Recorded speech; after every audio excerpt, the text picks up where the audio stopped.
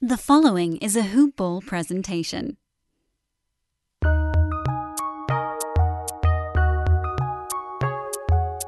Welcome to the Fantasy NBA Today podcast.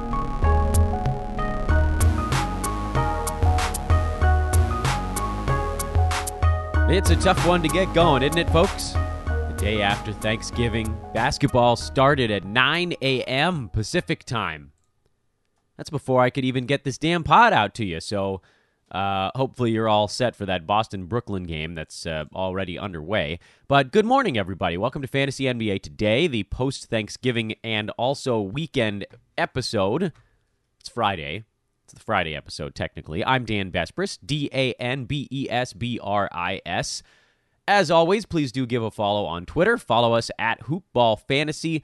And check out our presenting sponsor, Hawaiian Isles Kona Coffee Company, HI Kona Coffee on Twitter. HawaiianIsles.com is the website, and search for them on Amazon by just typing in Hawaiian Isles. We had a show on yesterday I thought was kind of a fun one, able to sort of dig in on that big Wednesday card, do a little crossover promo with the box score breakdown. So hopefully that introduced a few of you to a really neat, free show that we offer here at Hoop Ball. They do that box score breakdown show at the end of games every day, basically, Sunday through Thursday nights. So 5 days a week, as soon as the games are over, you get that show right into your inbox. Or whatever, however it works with podcasts. Again, you get an alert straight to your podcast listening device. So that was cool. It was good talking to Kurt, and they do a fantastic job on that. Today, here on Fantasy NBA Today, we have a normal Friday with one key exception. Number one, the key exception, there were no games on Thursday. So we have nothing to review in the traditional sense on the Thursday card, but we will have our traditional Friday kind of a weekend preview deal where we're going to go through all the games coming up tonight. We're going to look through the weekend as well, although, with whatever it is, 12 or 13 games today? Is it 13? I think it's 13 games today, and then because the first one happened so early, it's not on a lot of DFS cards. So we've got 26 of the 30 teams playing tonight, so we won't have to do much of a preview of Saturday and Sunday, but basically, we're going to do what we always do on Fridays. We're going to do the look ahead. We're going to do our full week in review, meaning all the pickups, the drops, the holds, the watch list guys, the streamers, everything that's taken place, in my humble opinion, over the last 3 or 4 actual game days. So Monday, Tuesday, Wednesday, because there was no Thursday. That was a pretty easy thing to review, by the way, because basically everybody played on Wednesday anyway. And then there were just a couple of teams, like Denver and Dallas on Tuesday. We had to go all the way back to those bad boys. So we'll review those, all the pickups, drops, whatever. And also I want to flip in a mailbag edition of the podcast today. So that'll be fun as well. I threw that tweet out yesterday on Thanksgiving morning. Many of you submitted questions, and we'll try to get to as many of those as is possible before running out of time on today's show. So let's do it in some kind of reasonable order. And the first thing I want to get into is the kind of weekend review stuff. Meaning all of the things that I thought were important that happened this week.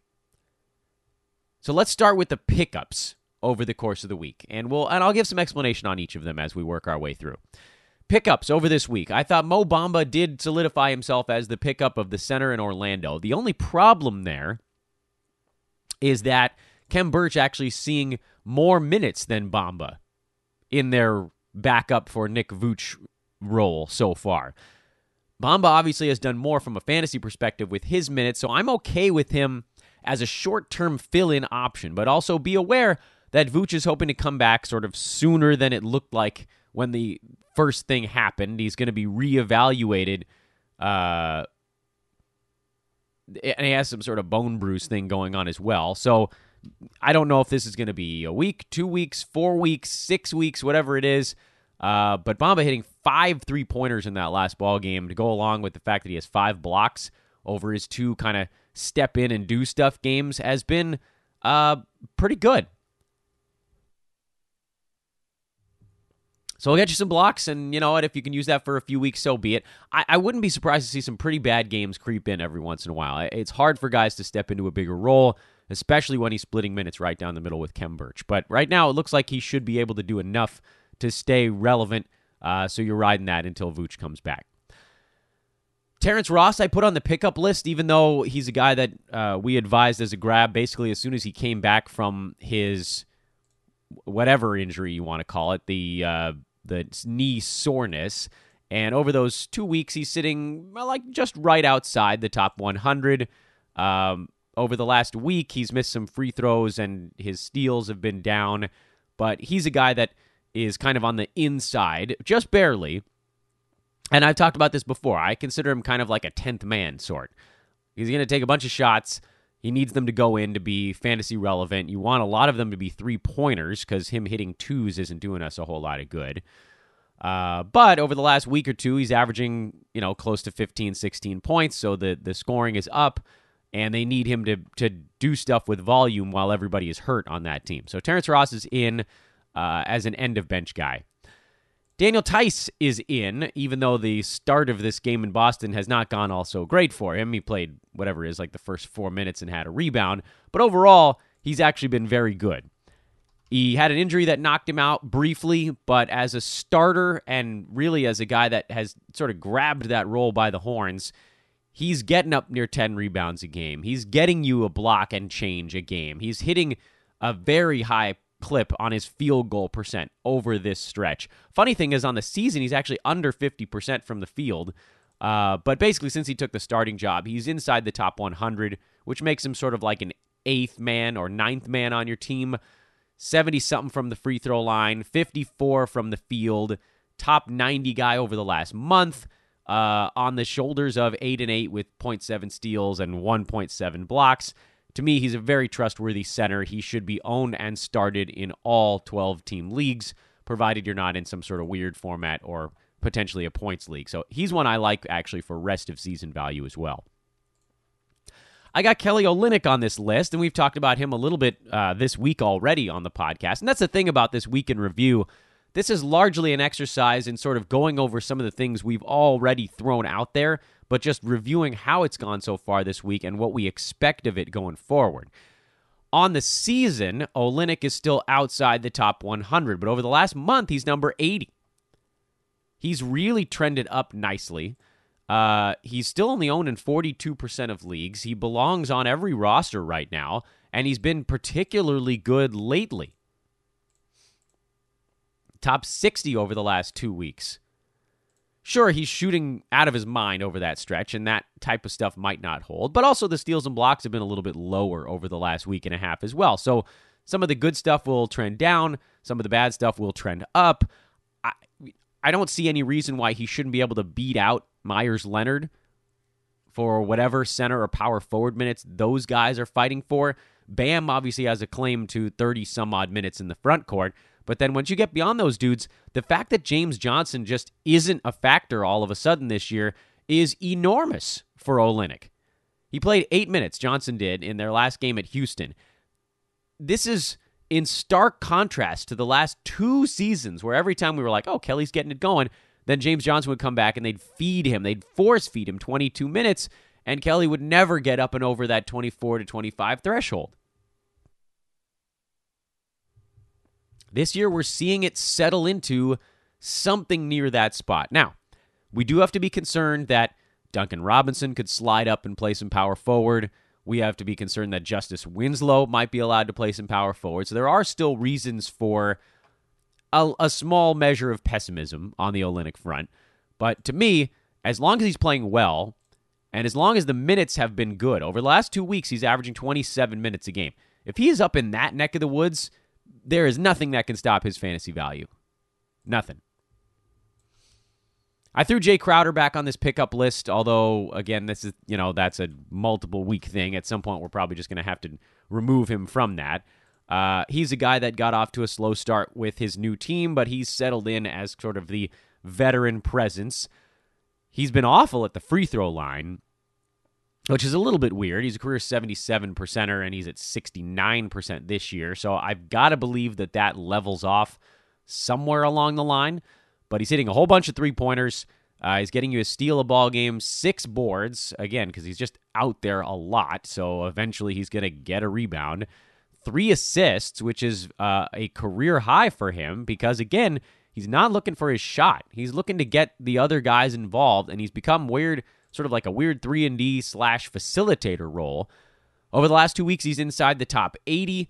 He's going to bounce around between, having weeks where he's number 65 and weeks where he's number 120, and that'll balance out, I think, to around top 90 value. So, again, he's not a massive needle mover, but he's a guy that belongs on fantasy teams, and as pickups go, he has a really nice, steady floor as the Marvin Thad 30-minute marker, and a little bit, a very small amount of upside should anybody actually get hurt on that team. And, there are games where he's decided he needs to do more. Like we saw recently, he scored 21 points a couple games back against the Lakers. He scored 20 against the Clippers. Want to see those steals keep coming in. That's going to be a big key. We cannot let those float away. I put Jarrett Culver on the pickup list, even though I'm not 100% behind this suggestion. I just feel like he's one of those guys that if it pans out, you're going to be irritated that you weren't a part of it. Does that make sense? This has happened before. It happened for Nerlens Noel for me this year, actually. I drafted him in a couple of spots. The first few games, it looked like he was going to get his usual 12-minute role. And I thought, okay, well, you know what? That's unfortunate. And then Steven Adams got hurt. People picked up Noel before I could get back to the wire. They beat me by 2 minutes or whatever it is. And then he just held on to a job. So a lot of folks kind of lucked into that one. And I don't want that to happen here. The same idea where, the guy might not be good enough in the moment, but what if something translates? It's a little bit of a luxury situation with Culver right now, because if you're picking him up and you're in unlimited games format, you're just saying, I'm fine with the fact that his percentages are god-awful. He's number 297 over the last month because his percentages are among the worst in the entire NBA over that stretch. 10 points, 3 boards, 3 assists, a steal, half a block, 1.3 3-pointers. That's all fine. But the percentages, 11 shots, he's shooting 37%. And he's making 1 out of 2.5 free throws a game. That's Hassan Whiteside from last year territory. Some of that stuff should trend up. He's not a 43% foul shooter. I think I believe he was in the 70s or something in college, low 70s, which still isn't good. But you can sort of stomach it if the other stuff is better. Right now, the other stuff isn't better.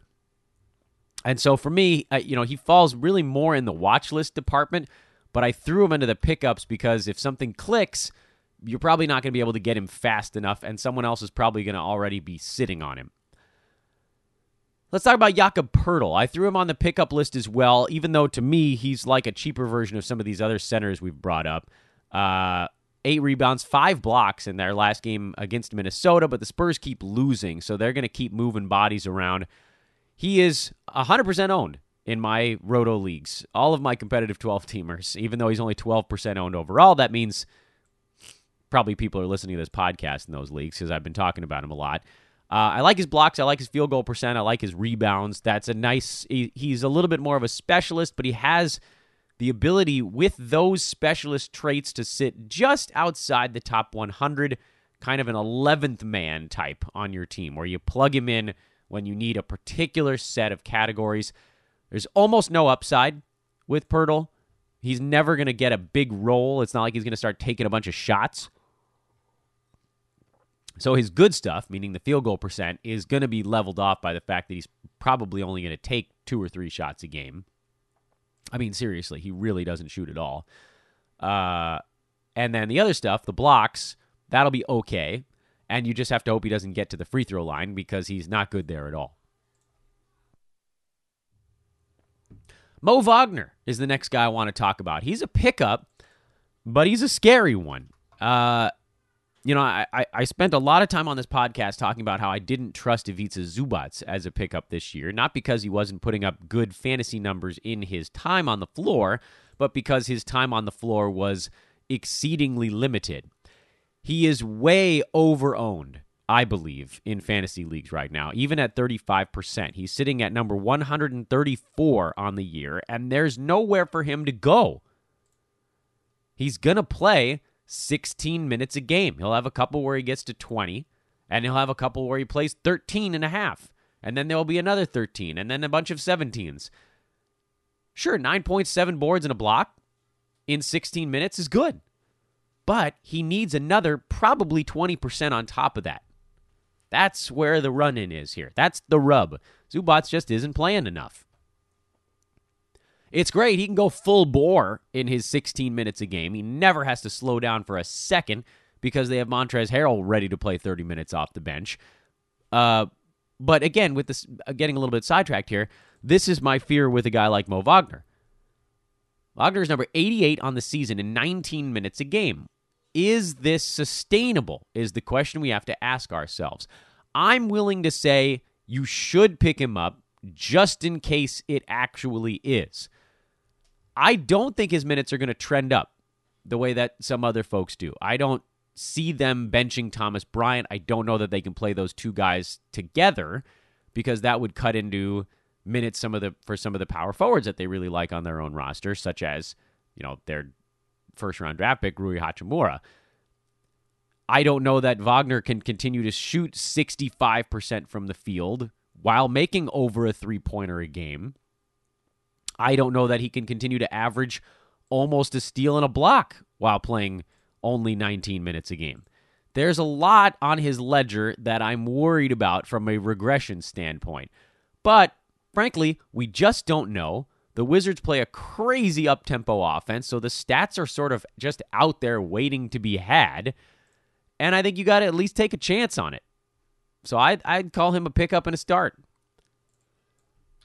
Josh Hart is a pickup. He's back from injury. He didn't look all that great in his first game back, but who does? He's number 74 on the season overall, and when he was healthy, he was playing high 20s in minutes for that New Orleans team, averaging about 28 minutes a game. That might trend down a tiny bit with J.J. Redick playing better, but Hart is just all hustle. He's all heart, honestly. Three-pointers, rebounds, steals. He does it on decent enough percentages. He belongs on a roster, and I know he got dropped in a lot of places because he missed a bunch of time. He's wildly under-owned at just 44% for a guy that was putting up top 65 numbers the first couple weeks to start the year. I don't think I need to talk about him all that much. He was just good. I threw Nerlens Noel back on this list, but I don't even think we need to talk about that dude. He is clearly a start guy. Like, it's not even close. He's number 82 on the season. He's been better than that lately. He's averaging almost 3 combined defensive stats in his 20 minutes a game. I mean, that's the type of stuff, and the huge field goal percent. I don't know that the 83% at the foul line holds for him. That would be a big jump over his career mark. But there are minutes on the table for him right now, and he's playing 20 a game generally, even with Adams back. Well, they got whipped in Portland, so nobody played all that many. But he's sitting around 20 instead of 12, and that's more than enough. Tomas Satoransky's on this list, but he's been on this list 1,000 times, so we're not going to spend a whole lot of a lot of oxygen on Sato. He's inside, he's right around the edge of the top 100. Over the last month, he's number 92, and I think there's upside beyond that. So he should be on your fantasy team, and he got dropped in a lot of places because the Bulls are a depressing lot, but he should be on a team. Kevon Looney, to me, is a guy that needs to be stashed at this point. He is officially, they believe, 2 games away from getting on the court. It won't be a ton of playing time for the first week back, I would reckon. So you're looking at probably about 10 days before you can throw him into a lineup. And that is, I'm absolutely willing to wait 10 days because there's upside with him that other bigs don't have right now because other bigs don't have the clear path that anybody in Golden State has at the moment. If he's just a little bit better than these other guys, he's going to play more than them.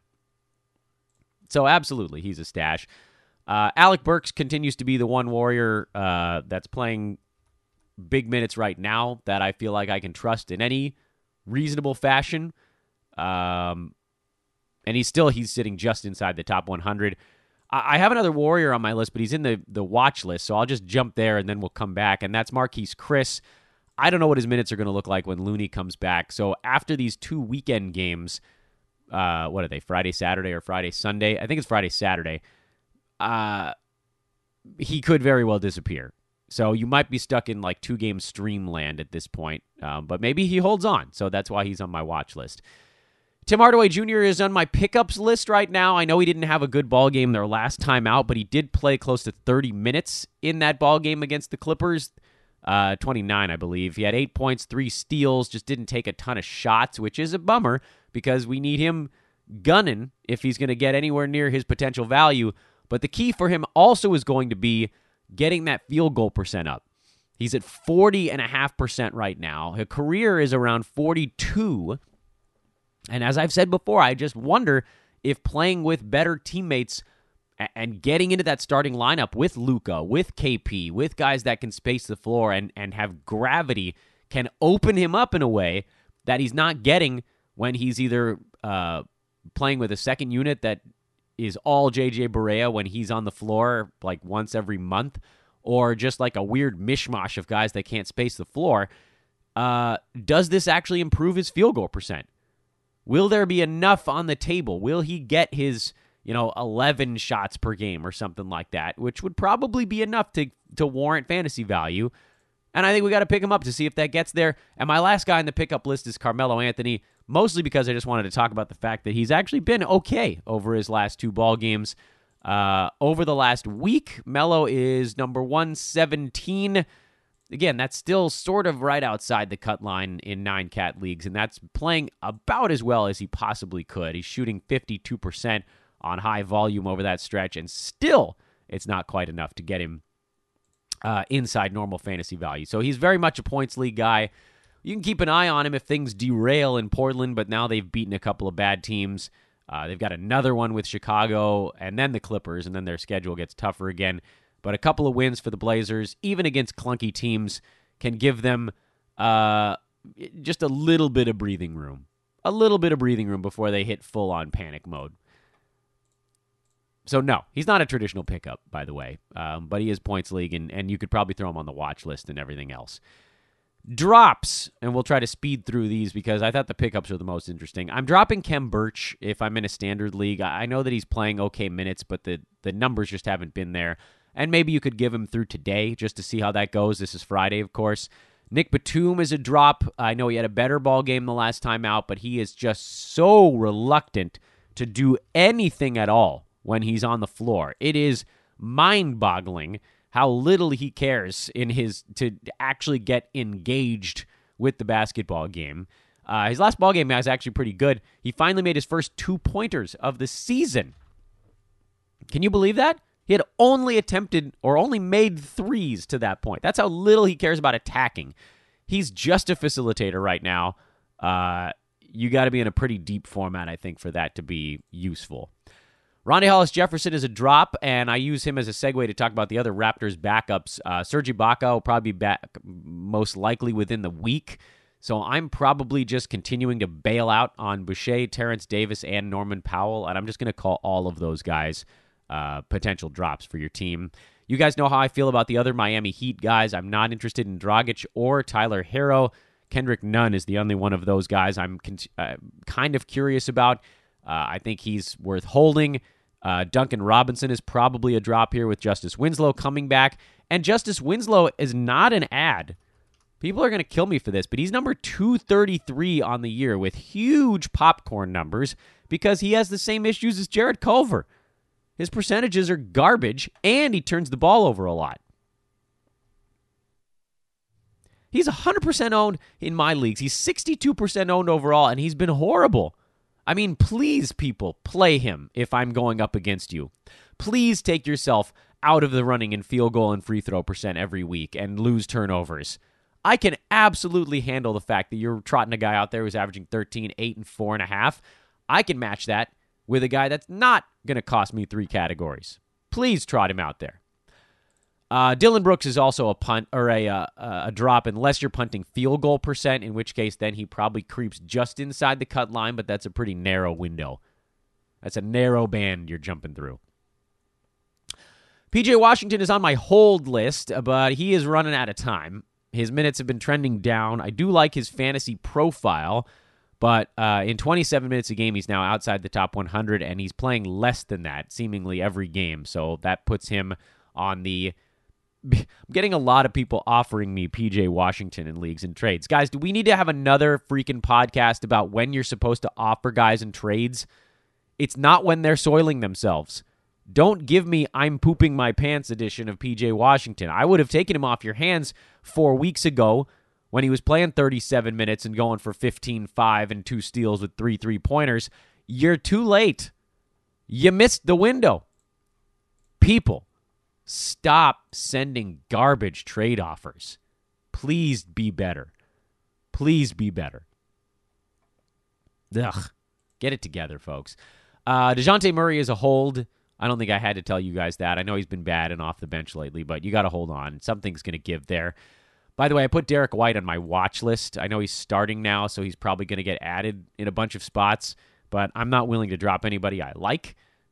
So I've got him more in the watch department. And even in his starts, he hasn't been all that impressive. He's been better, but not impressive. What is he? Number 250 over the last week? I mean, that's not very good. Percentage is bad. He had a 6 turnover game that you can sort of wipe that out. You get rid of that, and now obviously his ranking comes up a little bit. Spurs are a mess, dude. Spurs are a mess. So he's on the watch list. Murray's on the hold list. I've got Isaiah Thomas on my hold list as well. I don't think they're ever going to move him back to the bench where life would get a lot easier with him potentially running things. As a starter, he's had a tough time. So I wouldn't even kill you if you had to drop him. I totally understand. I have him on my bench in a couple of spots just to see if anything gives. In such a high-octane offense, it feels like there has to be something there. But again, if he just keeps getting sort of pushed to the periphery in that starting unit, then there's nothing we can do about that, and then we'll move on. And Dario Saric is on my hold list as well. I know he's had a couple of big games, so I probably didn't need to put him here. But he's going to fall back outside the top 100 as soon as Baines gets healthy. When Phoenix gets right, he's not going to be playing center, and then the rebounds take a huge hit. The steals and blocks take a hit. And then he goes back to being more of just a few points, a few boards, and maybe a 3-pointer a ball game. So he's hanging on right now, but that should dry up pretty quick. My watch list. Joe Ingles is on my watch list. He's actually been good for now, I believe, 2 games in a row, which is something. They play tonight at Memphis. They've got Toronto on Sunday. If Ingles has another 1 or 2 good ball games, he definitely would hop back on my team. He's ranked number 209. No one has abandoned him yet. He's still 60% owned. I don't know that there's a great future for him this year, but maybe something turns around here. Corey Joseph is on my watch list as sort of a punt points guy. He just doesn't want to shoot at all, but he's on the floor for like 35 minutes a game lately, which is crazy numbers. 36, 35, 28, 39 minutes mixed in there. Since De'Aaron Fox went down, his minutes have obviously been very high. He's getting steals. He's getting assists. He's actually getting a few rebounds from the point guard spot, about 3 a ball game. And he's sitting at number 138 in standard leagues. But, and this is where, your format or your build does come into play, as I just mentioned a moment ago, if you happen to be punting points over that stretch, his value obviously takes a very large boost. He leaps to number 86. The 5.7 points per game is pretty rough. But again, that's a pretty narrow window you're jumping through. Matisse Thybulle is on my watch list. He had a big game with Jay Rich out with a hamstring thing, but it sounds like Josh Richardson is going to be fine, and this could be maybe a 1-game absence, if that. Langston Galloway's on my watch list, if only because Detroit looks terrible. He's been starting, and I believe he's scored in double figures now in something like 12 consecutive ball games, but he just doesn't do anything else. He's number 125 on the season. He's about top 100 over the last month. He's just outside of that over the last 2 weeks because he had a real heater almost exactly 2 weeks ago that now sort of just came off the averages bar there. He's going to do more certainly on games where Blake Griffin or Derrick Rose rests.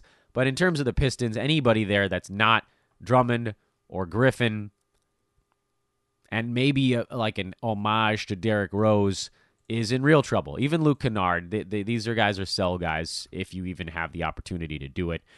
Bismack Biyombo's on my watch list. I don't think he's going to get another start. It sounds like Cody Zeller is probable. He looked good, Biz did, in his fill-in role. So at least we know what to do if Zeller ever misses another ball game, and that's probably more what this is about than actually doing anything with him now. Keita Bates-Diop on the Minnesota Timberwolves has been playing a bit better lately.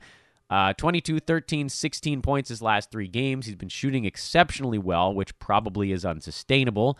So even though he's number 70 over the last week, if you adjust for sustainability, you're probably looking at a guy that in a best-case scenario is sitting at about number 120. And finally, Jordan McRae is the last name on my watch list. He's been okay for the Wizards lately, but I'm not buying in on this thing. There's sort of too many things going on. McRae's been just inside the top 100 over the last 2 weeks.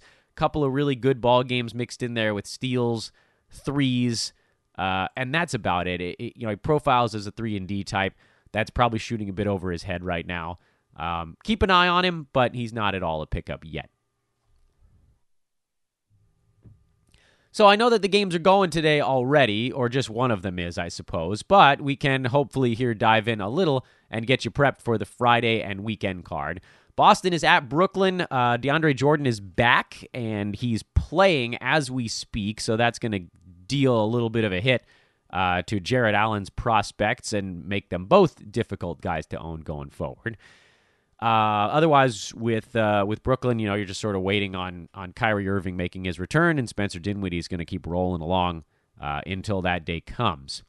The games that haven't started yet at the time of recording this podcast, Toronto is at Orlando. I think we have a pretty good idea of what to expect from those two ball clubs, so I'm not going to dive in too deep on the fantasy side there. Charlotte, Detroit, this is the second half of a home-and-home situation. I think the Pistons actually come out a little bit irritated after losing now twice to the Hornets already this season. Philly is at New York. This should be a good and ugly one.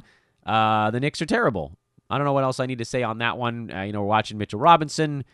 If Josh Richardson's playing, that's obviously something we're keeping an eye on as well. But no, not a whole lot of other stuff going on with that one. Milwaukee with Chris Middleton back, we have a good feel for them. Cleveland, it's just the big men. Those are the only guys you're trusting with that franchise. Warriors at Miami, no Looney back yet, so it's the same guys. We'll watch Marquise Chris to see if he can keep it going a little bit longer. Miami's going to be a very tough test for these Warriors scrap heap guys. This could be an ugly game, and I think Draymond Green is playing, but is that going to be even worth using? Miami, obviously, Jimmy Butler, I think he's expected to play after missing a game with an illness. Kelly Olynyk, we're watching the guards. We're watching, stinky old Justice Winslow to see if his percentages can actually come up. They won't, by the way, spoiler alert. He'll have a game or two where they look better, and then they'll all even out as usual. Atlanta's impossible to deal with these days. It's just the two main guys. Indy, it's the starters. Pelicans are an interesting one. In fact, this is kind of a fun ball game overall. Pels and Thunder. Josh Hart, healthy. Derek Favors out for personal reasons again, which, it's not the back now, which I guess is good news. Well, let's hope the personal thing is not something that is too long-term. Let's hope it's something, small and solvable. I hope everything is okay for him. But if you've held on this long, you obviously have to keep doing it. I'm going to keep running J.J. Redick out there until the wheels come off. It looks like he's now carved out a nice role. It just took everybody getting hurt for him to sort of settle in a little bit. Utah at Memphis. Interesting opportunity here. Jonas Valanciunas has started to look a lot better over his last 2 basketball games. I thought he's been more active. Let's see how that goes against a very good Utah team. Otherwise, again, I think we have a pretty good idea what's going on for these Memphis Grizzlies, and the Jazz are pretty easy. We're watching Joe Ingles, though, should he have another good ball game. Clippers should have their full complement here, and that means life is going to get tough for San Antonio. What is Greg Popovich going to try in this stupid ball game? Only time will tell. The Mavericks. We're watching Tim Hardaway Jr., as mentioned, to see if he can maintain any kind of value with that starting unit. Phoenix. I don't believe Aaron Baines is playing in this ball game. I think he's considered questionable, so we'll have to wait and see on that one, but I believe he's still out. But Ricky Rubio is expected to play again, so that's good news for the Suns. Chicago's in Portland. What do we really care about with the Bulls at this point? Levine should be fine. Wendell Carter Jr. has been okay. Lauri Markkanen's been terrible. I mean, really, really awful. You should try to buy him for like a top 100 guy and see if somebody just panics and hits okay. Portland side, it's basically the starting five are even borderline relevant. Rodney Hood barely, and then Carmelo again, more of the points league style. And then Washington and the Lakers. Wizards, a lot of guys on the watch list with this team. Let's see how Wagner does against his old ball club. Lakers are rolling, and this is a game they should win, but it's sort of a weird one. Day after Thanksgiving against a team that's not very good, that's going to get out and run a whole bunch. I think it should be a fun ball game, and we'll see how that bad boy turns out. From a betting perspective, which of course is the other side of all of these equations, there are a lot of games on the docket, which means there's a lot of things you could possibly look at to throw a couple coins on. And when I say that, I mean it intensely. There are 9 revenge games going on today.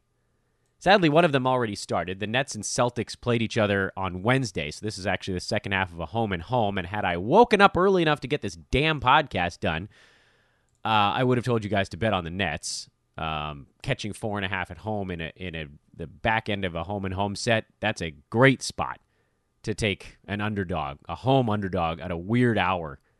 Ugh, so annoyed that I didn't get a chance to put that one in beforehand. Other revenge games on the docket. Magic are on double revenge against the Raptors, Pistons, and Hornets. That's also a double revenge spot.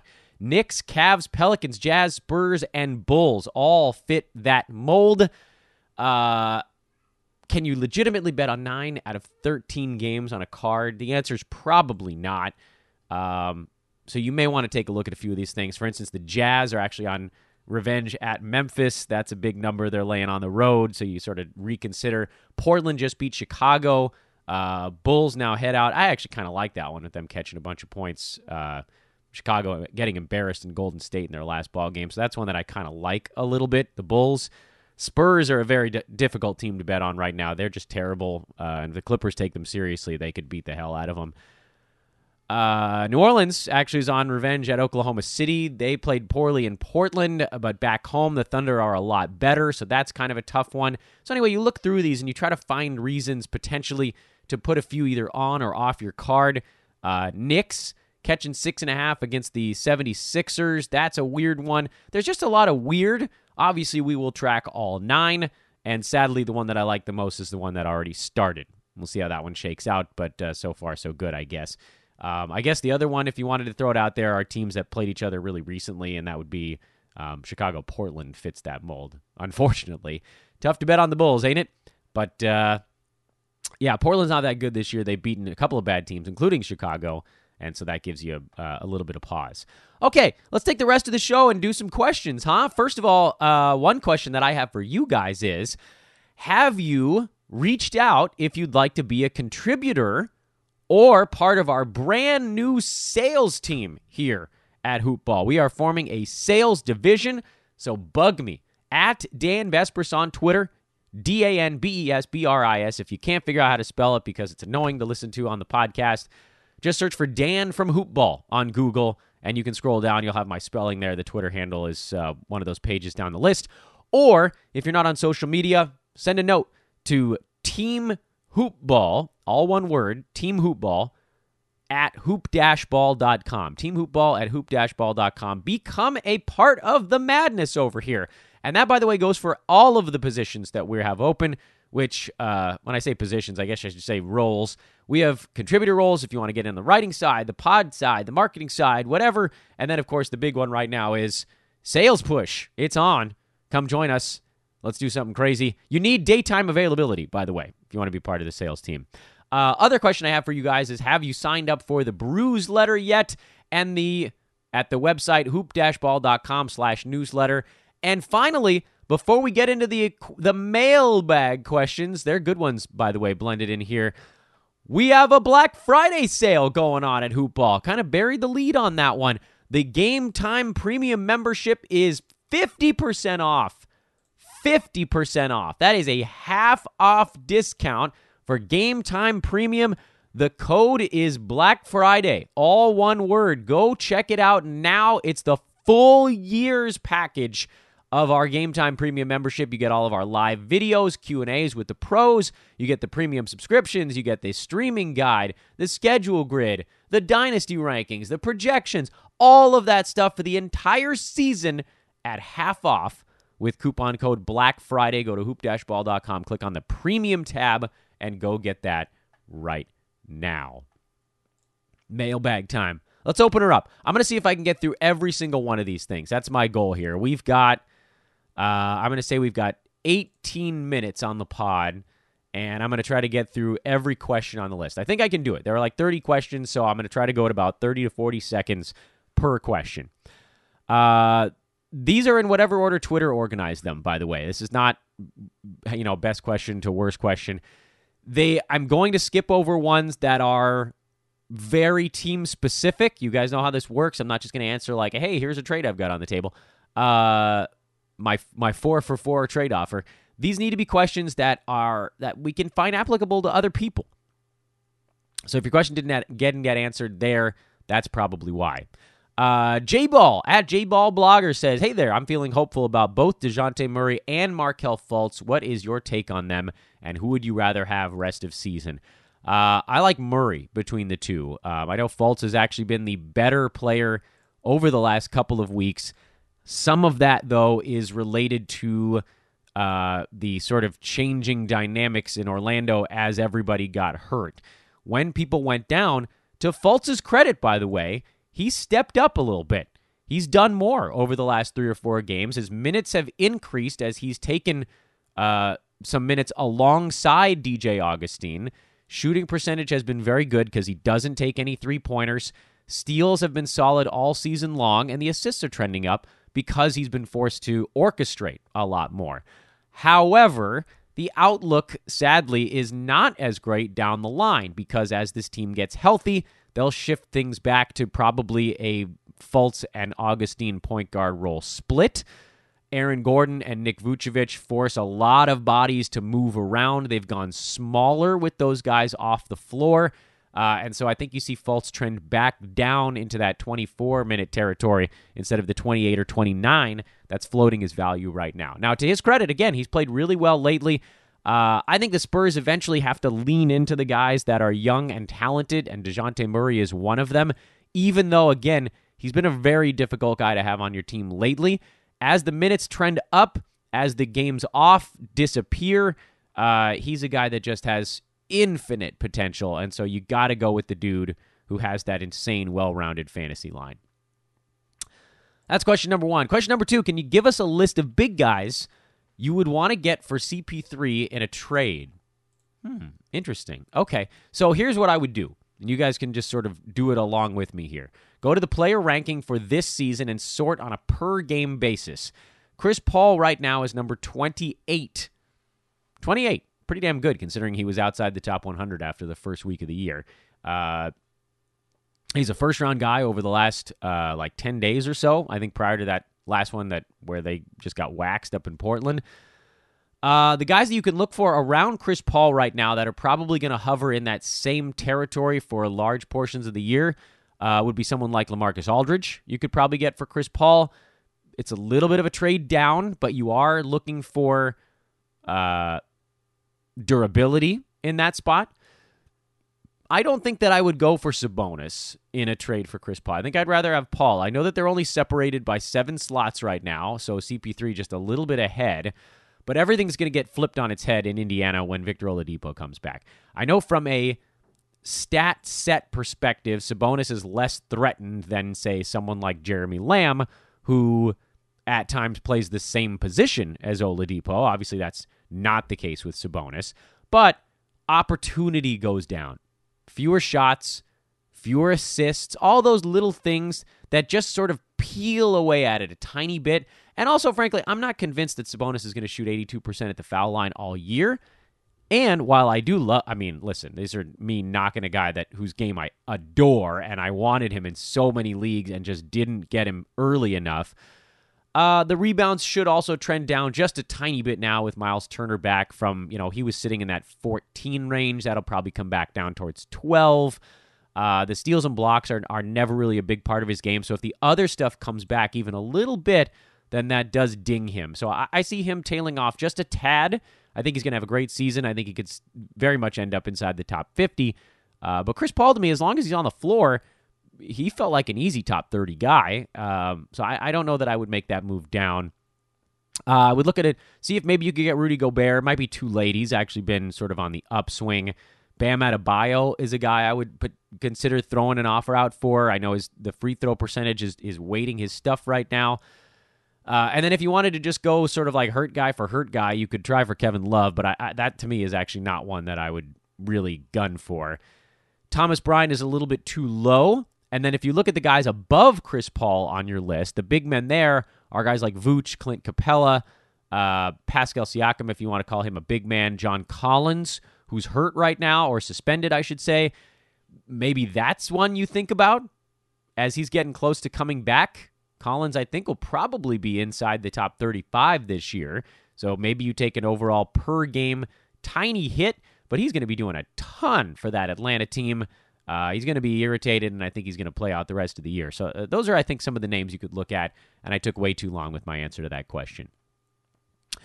Lars, this is Larceny10, says, I have two sell-high guys on my team, Marcus Morris and Jabari Parker. By the way, number one, I don't think Marcus Morris is a sell-high guy. He's just going to get a ton of opportunity on a terrible team all season long. Jabari Parker very much is a sell-high guy, but if you're in a competitive league, everybody knows that Jabari Parker is a sell-high guy. Everybody knows that John Collins is coming back in 3 weeks, and so you got to just do whatever you can during that narrow window that you're looking at. And so to that end, I'm not sure that you can get much for Jabari Parker. Maybe I'm wrong. Maybe there are leagues where guys are clamoring for him. I just don't think that that's a possibility. So what I would probably do in your spot is if you're going to pair those guys, you aim for someone who's ranked right around what they are right now. You're basically turning two guys that are sitting in that 70 range to one guy who's going to sit in that 70 range that you know is going to be there the rest of the year. Because and frankly, if you were saying, what should I do? What would I do? What would Dan do in this spot? I just ride it out. Head-to-head, obviously, you want to try to get out from Parker before he takes the hit, which is the format that Lars is in. Roto, I think you just let the stats pile up and understand that whatever you get back probably wasn't going to be good enough anyway. And if you want to here, I mean, if you throw those two guys together, aim for someone who's maybe, I don't know, you feel like they're an easy top 60. Bojan Bogdanovic, Danilo Gallinari, Rob Covington. These guys are in that neck of the woods that are just a hair above the dudes that you'd be trading away. And that, to me, is your best case scenario in head-to-head. You just want to make that incremental upgrade while you can. But again, I think I'd just ride it out. A couple of trade ideas on the table here. I'll whip through these very fast. Nikola Jokic and Jonas Valanciunas on one side, Beal, Wendell Carter Jr. on the other. I like the Jokic side. I think he's the best player in the bunch. Valanciunas, I think, is far better than Wendell Carter Jr. by the time this season's done. Donovan Mitchell versus Jonathan Isaac. I like Jonathan Isaac there. For me, the upside is actually higher, believe it or not. Brandon Ingram versus Freddie VanVleet. I'm going to go Freddie, just a safer spot. And for Ingram, I do think there's a very large drop coming off. That was from Mark AGASMD. Mark, I guess I might be pronouncing that wrong. At Kobe Shakur, Alex says, how can I get rid of Draymond without dropping him? This is a really good question, and the answer is we're kind of screwed right now.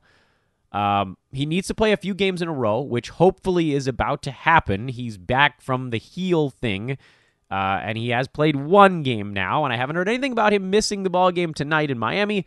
They're in Orlando on Sunday, and then they're in Atlanta on Monday, so he's probably going to sit out one of those back-to-back if I had to guess. But then they've got a couple days off in between each of their next two games on the road. So hopefully what we're about to see is 5 out of 6 healthy games from Draymond Green. And then if you can trade him for somebody inside the top 85, I think that's good enough at this point, because I'm not sure he finishes inside that mark on a per-game basis, and I'm certain he doesn't finish inside that mark on a totals basis. So we're a little bit screwed. We need a tiny run of health, and then abandon ship for almost anything with a pulse at this point. I mean, Harrison Barnes is the kind of guy you can probably target with him. Let's see who the hell else is down there. Maybe Jared Allen, if he suffers here with DeAndre Jordan back. It's slim pickings, man. You're not going to be able to get the guys that are trending up down in that territory either. So it's a real tough spot. Hope for some health, and then maybe see if you can flip him for someone that's hovering in that same area. Maybe Larry Nance Jr. would be an interesting target, or Nerlens Noel if somebody thinks he's going to cool off here. But yeah, it's a tough bucket. What do I do with Otto Porter? I'm still holding him. If I traded Miles Turner, what should I expect to get back? This is, by the way, from our buddy Rubens Kim, who's on staff over here at Hoopball. RUBAO, if you want to follow him on Twitter. I think you could target a fourth rounder pretty easily with Miles Turner. He's a block monster. I think you could even potentially go higher than that. Fantasy Bomb said, how do you feel about Keita Bates-Diop? Well, we talked about him earlier in the show. Any chance he gets inside the top 100, and would you get him or Glenn Robinson III? No, he's not going to finish inside the top 100. I would prefer Glenn Robinson III if I'm picking between those two guys. Brent, BPEN Carnado says, can Joe Ingles be trusted again? He's on my watch list. Am I rushing to pick up Otto Porter, Serge Ibaka, Kevin Huerter, Derek Favors, or Marc Gasol? They're all on waivers right now. I'm confused on who's actually getting dropped. So I'm just going to put Kelly Olynyk on this list as well. I'm going to say Olynyk, Porter, Ibaka, Favors should definitely be on rosters. Huerter and Gasol, not necessarily. Kristen Magnuson, Kristen Magnus 1 says, is Beal likely to get injuries because he's playing 37 minutes a game, or is he just a machine? He's healthy. He plays a lot of basketball, and he takes good care of himself. All that stress reaction stuff seems to be in the past, so I wouldn't be overly worried. That's the type of stuff that catches up over time. So it might, maybe shorten his career down the line, but I don't know that you can just say there's a one-to-one happening during this season where he's playing a lot of minutes. With the Wizards likely to miss the playoffs, how do you feel about his sitting potential? I don't think he sits more than about the last week straight through. He'll probably take some back-to-backs off during your fantasy playoffs, but provided you avoid the silly season by ending your league 10 days early, I think you're looking at a guy who plays, most of his games down the stretch. Do you think the NBA would ever embrace day games during the week? This is from Blake Lawach. I wish they would. I don't think they will. I think the only times you get to see them are days like today, after the holiday, Martin Luther King Jr. Day, Christmas Day, basically times when the teams can really prepare for it, when they have the day off beforehand, when maybe the travel is not too terrible, or they can budget it that way. The thing with baseball, and I love baseball, so I don't want you guys to think that I'm knocking it. The thing with baseball is those guys can slam a Red Bull and then go. Then they do significant stretching before the ball game. The trainers get them all limbered up. And then there is, for better or worse, there's a lot of standing around in baseball. The pitcher's the one guy who I would think is in trouble for some of these day games. But then everybody else, if you're in right field, yeah, obviously you're going to chase some stuff down every once in a while. But there could be 6, 7, 8 minutes at a time where, you're moving around, you might be backing up a guy. That's pretty different than an NBA game where if you tip off at, 10 a.m. Pacific time, after you are generally on an evening body clock schedule, guys are going to get hurt because they're just slamming into each other and their sleep schedule's all discombobulated. You'd see worse basketball. The games would be uglier. So I don't think it's going to happen. I wish it would, but I don't think it will. Here's another Jabari Parker trade target question. So hopefully my other answer applies to this one. So Greg Shine, we're going to jump over yours. Yours is a Jabari Parker, Jaylen Brown combo deal. Brandon Baker says, Kendrick Nunn was quoted as saying he believes he can win Rookie of the Year. Do you think he has a shot? And what do you think his rest of season outlook is? No, he's not going to win Rookie of the Year. It's going to go to Ja, or maybe Zion if he comes back and plays particularly well. Or, what if RJ Barrett does a whole bunch of stuff? There's just not enough buzz. So, no, he's not going to win. But I do think he's a top 100 guy. So, it doesn't really matter if he wins Rookie of the Year. He's fantasy relevant. Who's the best big to take in Golden State? I'm stashing Kevon Looney, actually, as my favorite big in Golden State. Where, as I mentioned earlier in the show, I'm watching Marquise Chris. I think Willie Cauley-Stein and Omari Spellman probably take a very large hit when Looney comes back. And then again, among the other guys, Alec Burks is probably my favorite, safest of the wings that takes a bunch of shots play. Maxi Kleber, Dwight Powell, Delon Wright in Dallas. Are these guys drops in a 14-man league? I think I would say yes to all three. I might give Dwight Powell a tiny bit longer in 14-man because he is seeing an okay number of minutes. He's just not able to do a ton with them. But if his minutes even come up a little bit, that's enough in 14s to just keep him right on the border. The state of the Oklahoma City Thunder. Is Shea a hold in case CP3 is traded? I mean, he's a hold regardless, and he's not performing that well, so you don't want to trade him away right now. Is Steven Adams a waste of a pick? No, he's not healthy. I think he'll be better as the season goes along. Does Danilo Gallinari get traded? Maybe. I think they're going to keep making their weird early season push to try to hang out near the periphery on the playoff thing. Those contracts are tough, man. Steven Adams, he has 2 years on his. Chris Paul has like 1,000 years left on his. Gallo's probably the easiest among their guys to get moved, but they already have like 55 first-round picks in the next 6 years. So I don't know exactly what they'd be looking for other than, I would guess, someone in the NBA already. Young talent, and I don't know how many teams are willing to give up young talent for someone like Gallo. Is he the guy that's going to get somebody a championship? I like Gallo, but probably not. Is CP3, is there a ton of interest in CP3? The team that would have wanted him is Miami, and they look great with Jimmy Butler running their point guard spot. So that might be drying up.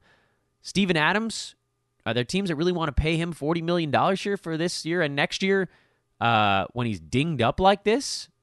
I don't know that a trade is coming all that soon. So I wouldn't panic on this team. I wouldn't make a ton of adjustments. I think you just ride it out at this point. Or maybe even buy low on Steven Adams, depending on what sort of cheap price you could get him for. Derek White and Jakob Poeltl moving forward. By the way, that question was from Vin Williams. PT Cruz asking about Derek White and Jakob Poeltl. We covered them during the earlier portions of the show. And I did it. 17 minutes, knocked out all the questions, I think. Did I get to all of them? Oh, who the hell knows? I thought I did. Twitter tells me I did, but if I didn't, I'm sorry. It was not on purpose. I'm just going on the damn list that Twitter gives me, and at a certain point, I'm a little bit at their whim. Folks, have a wonderful weekend. I know we didn't go through Saturday and Sunday's games, but we basically knocked everybody out on Friday. I guess there are 4 teams playing that aren't going tonight. Denver, Sacramento, Indy, Houston. Is that it? Yeah, those are the 4, I think. And there isn't a whole lot that we're watching with those teams anyway. So, Daniel House, I guess, is doubtful. Clint Capella, too, for Houston, but those are short-term things. So, have a wonderful weekend, everybody. Back on Monday with Reverse Chronological Lightning Round. Enjoy the day basketball today that's going on right now, and enjoy the other 12 games coming up tonight. Again, hit me up at Dan Vespris or Team Hoopball at hoop-ball.com if you want to join our team here as a contributor. Check out the Black Friday premium deal with coupon code BLACKFRIDAY for 50% off our premium product. And finally, sign up for the Brews Letter, hoop-ball.com/newsletter. Again, at Dan Vespris on Twitter. We'll talk to you Monday.